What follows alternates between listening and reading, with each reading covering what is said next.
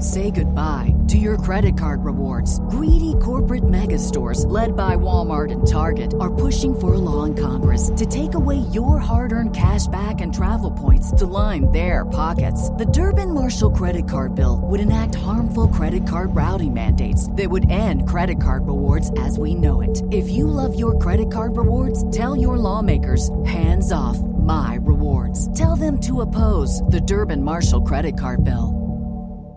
When you hear stories about witches and the paranormal, you probably just roll your eyes, but this case is a bit different. A woman from Siberia, Indiana, was accused of being a witch by virtually everyone in her town, with people claiming she placed curses or hexes on them. She was eventually murdered because of those beliefs, and police believe a creepy man in her town did this to her.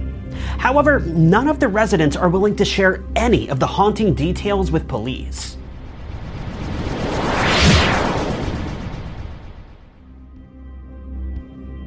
Located just between the densely wooded Hoosier National Forest and the muddy banks of the Ohio River lies Perry County, Indiana.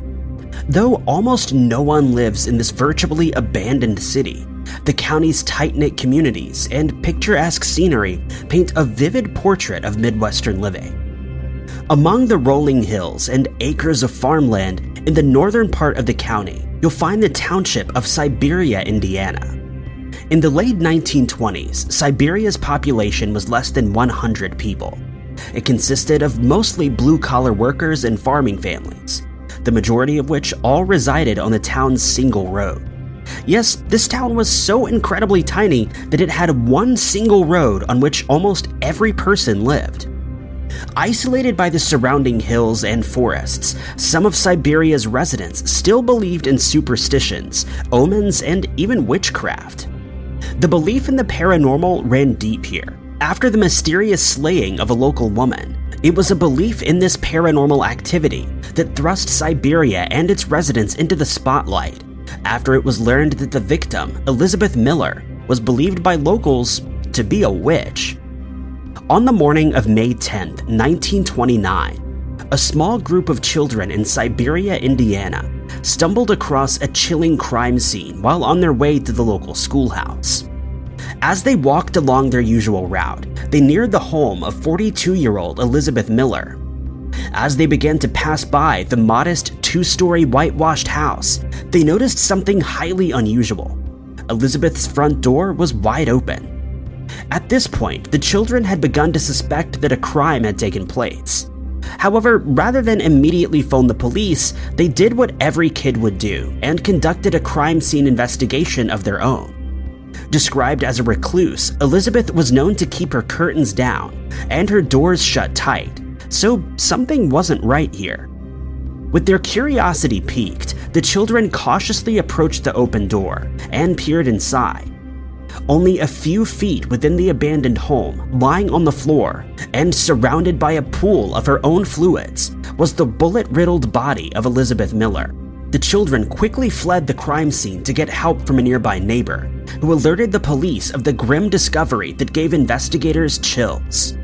Once they made their way to the scene of the crime, detectives discovered Elizabeth lying in a small hallway just a few feet from her front door. It was determined that her killer had fired a total of 4 rounds. The victim was fully clothed and showed no signs of anything nefarious aside from her murder, of course.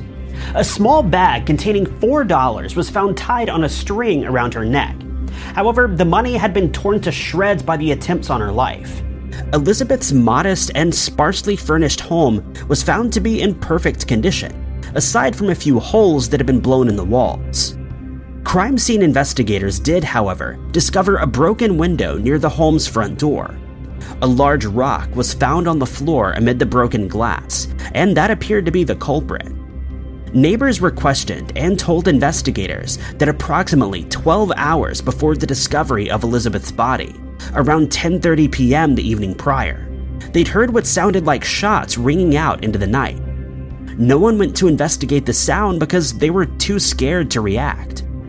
The same neighbors mentioned that several times the week prior, a scary man was seen coming and going from Elizabeth's home at night. They explained that this was highly unusual, as the only frequent visitor Elizabeth was known to have was a brother named Frank Miller, who visited her once a month. Unfortunately, no one could describe the potential unidentified killer, and he was never located for questioning. It's no secret that Elizabeth was not well liked in town, and when questioned by police, locals were quick to voice their opinions about her.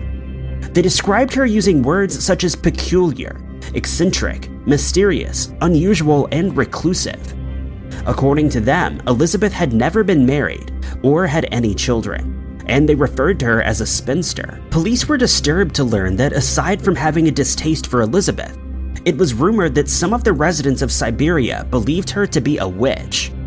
This was the first they'd heard of any paranormal encounters in this small town. When a journalist from Evansville, Indiana, caught wind of whispers of witchcraft, he immediately went to investigate the story. While most people refused to speak to him, the children of Siberia were not so shy about both their and their parents' beliefs in the paranormal activity that had been going on. Several children took turns telling superstitious and paranormal tales from the small town. They told of a haunted abandoned cabin just down the road, and how scary shrieks and moans could often be heard coming from within its walls.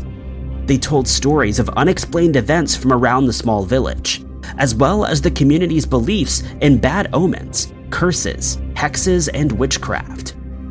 In regards to Elizabeth, the kids echoed the unusual comments about her, but also added that they'd been warned to stay clear of her because she was dangerous.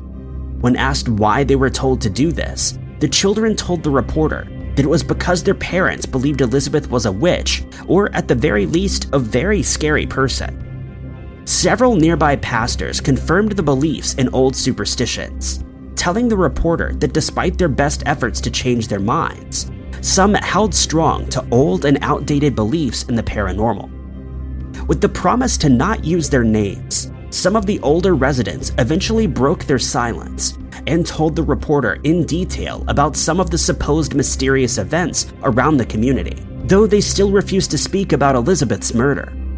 One man told of an unusual disease that killed several of his farm animals, including his prized bull. Believing he had been bewitched, together with his son, they removed the bull's heart, took it to the nearest crossroads, and burned it. According to him, as they did so, a woman appeared on the desolate country lane before walking away and vanishing into the dark. A woman spoke about her knowledge of a local woman who was able to give anyone arthritis. According to her, the woman would steal a lock of hair from her victim and bury it nearby. When the person would step on the spot where their hair was buried, they would suddenly develop severe arthritis no matter their age. The only way to break the supposed curse was to find where the hair was buried and burn it. Another young farmer, who had recently lost an arm in a corn shredder accident, claimed that he too had been bewitched by someone in town. When asked how he broke the curse, he claimed the witch had sent him a basket of apples to the hospital. He ordered his family to burn them, and the curse was lifted.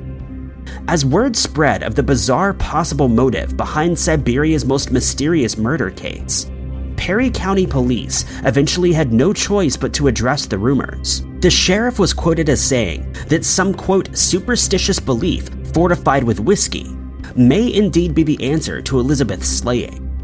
However, they would continue to investigate every angle possible until they found the person responsible.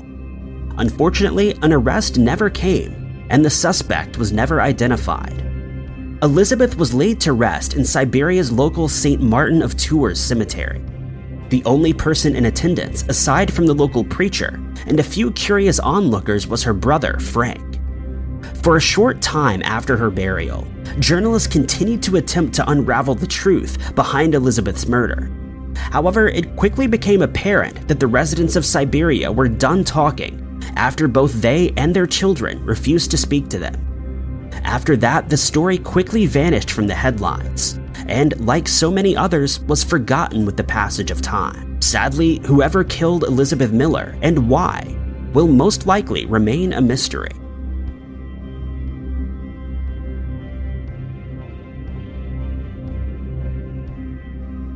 If you liked today's video, I'd urge you to check out the upcoming book written by the author and lead researcher of today's story, Autumn Bones.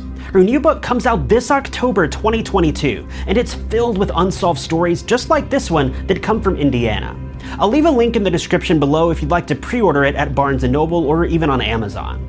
But that's the video for today, you guys. I hope you enjoyed it. If you did, be sure to hit that like button. If you loved it, maybe consider sharing, subscribing, or clicking that blue join button below to really show your support for the channel. But my name is Ty Knotts. You guys have been lovely, and I'll catch you in the next video.